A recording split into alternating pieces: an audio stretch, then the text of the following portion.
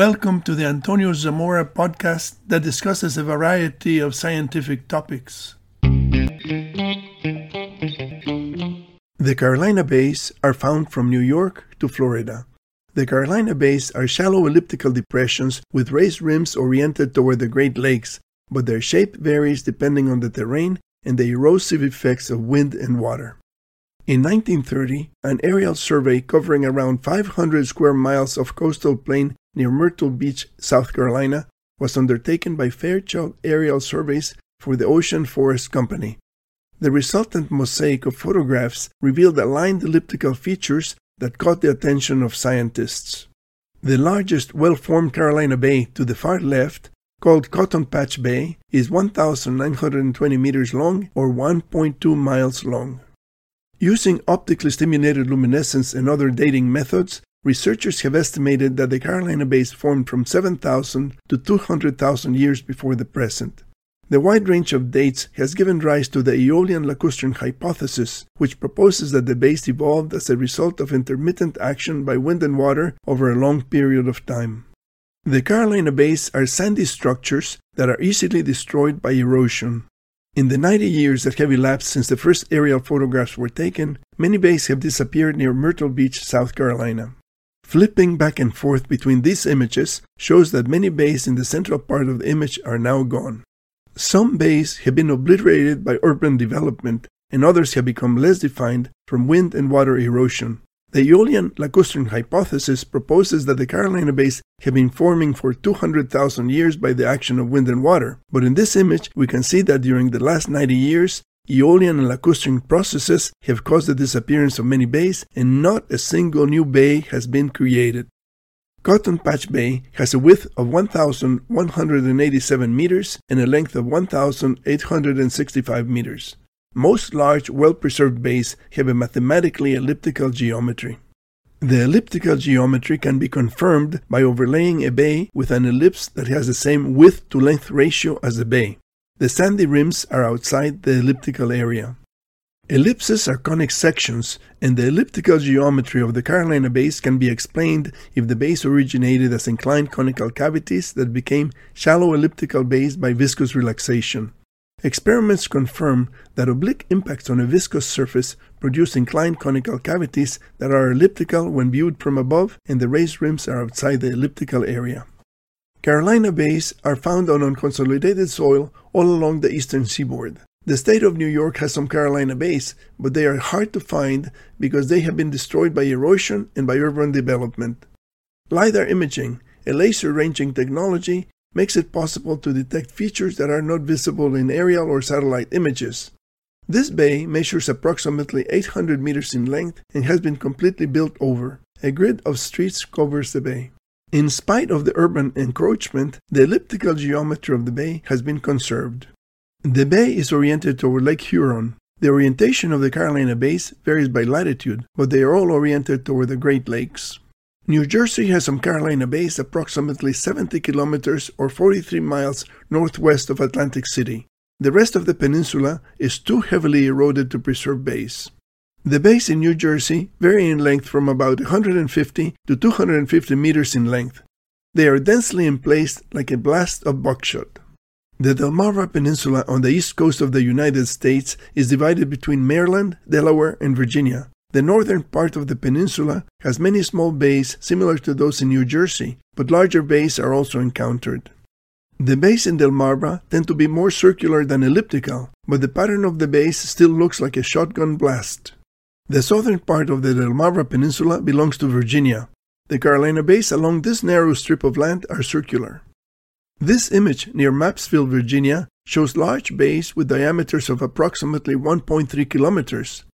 Delmarva does not have deep sandy soil because 35 million years ago, a meteorite struck the Chesapeake Bay and created a tsunami that washed away the loose surface sand of the Delmarva Peninsula.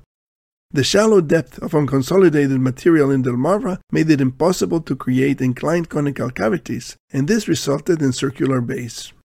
Carolina Bays are also found further inland in Virginia, west of Richmond. The landscape is highly eroded, and the bays are found only on ground that has resisted erosion. A closer look at the bays near Richmond shows that neighborhoods have been built upon them, just like in New York. Continuing south along the Atlantic coast in North Carolina, we encounter some Carolina bays that are really big and have a complicated geological history. Using the geological law of superposition, we can deduce that a bay with a length of 1,500 meters was emplaced first. Next, a bay with a length of 3,200 meters overlaid the back portion of the first bay. Then, a bay with a length of 820 meters was emplaced inside the large bay. After the emplacement of the bays, water eroded the drainage channel toward the southwest.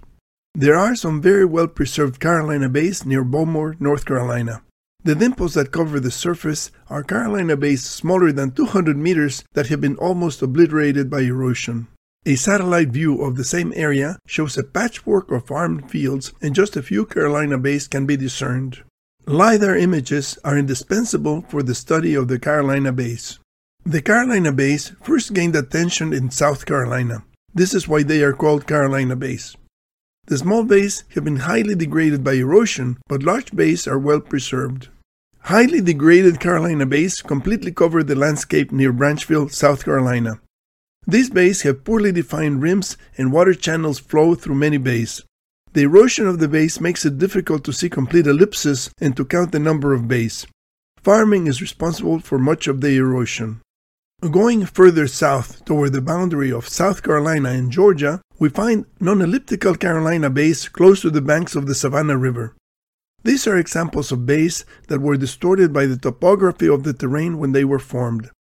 The color gradient indicates elevations. The orchid color in the center corresponds to an elevation of 58 meters above sea level, and the green color toward the bottom corresponds to an elevation of 43 meters above sea level. All of these bays have a flattened shape toward higher terrain. These distorted bays have an elliptical end and a flattened end. The shape of the bays can be explained by noting that the flattened ends of the ellipses are adjacent to areas of higher elevation, and on sloping ground, the conical impact cavities were deformed during the viscous relaxation stage when the liquefied terrain flowed downhill like a mudslide. The elliptical end can be fitted with an ellipse because only 5 points are necessary to fit an ellipse to an elliptical curve. The experimental model can be used to confirm the mechanism of bay deformation. An elliptical impact cavity is modified when the terrain is inclined. The distortion of the bay is caused by soil flowing downhill after the formation of the conical cavity, but the soil flows faster on the uphill side due to the steeper gradient into the cavity. The resulting structure has an elliptical end and a flattened end similar to the bays near the Savannah River. Georgia has some Carolina bays near the city of Pearson. The bays in Georgia are highly eroded and many have disappeared. The northward orientation of the Georgia bays is different from the northwest orientation of the bays in North Carolina, but they are both oriented toward the Great Lakes. Florida has some large circular bays and some small 100-meter bays near the border with Georgia. It is remarkable that such small bays have been preserved, and is probably due to the way in which the sandy terrain drains. The southern part of Florida does not have any bays. In 2001, elliptical features called rainwater basins with the same geometry as the Carolina bays were found in Nebraska. In 2010, Davies and Gilbride calculated the convergence point of the Carolina bays and Nebraska rainwater basins at Saginaw Bay in Michigan and proposed that an extraterrestrial object impacted at that location to create the bays. The glacier ice impact hypothesis, published in 2017, proposed that a meteorite impact on the Laurentide ice sheet ejected ice boulders. Secondary impacts by the ice boulders liquefied on consolidated ground close to the water table. Oblique impacts of ice boulders on liquefied ground created inclined conical cavities, and viscous relaxation reduced the depth of the conical cavities to produce shallow elliptical bays. Experiments demonstrate that oblique impacts on a viscous surface produce inclined conical cavities with elliptical features. The paper proposed that the saturation bombardment by the glacier ice boulders caused an extinction event within a radius of 1,500 kilometers from the impact point, and water ejected above the atmosphere produced a fog of ice crystals in low Earth orbit that blocked the light of the sun and triggered a global winter coinciding with the Younger Dryas. The origin of the Carolina bays has been a controversial topic for 90 years, and the debate is not over. Many years will pass before scientists reach a consensus about how the base formed. Thank you for listening to this podcast. Please visit the YouTube channel or the website for many other interesting topics.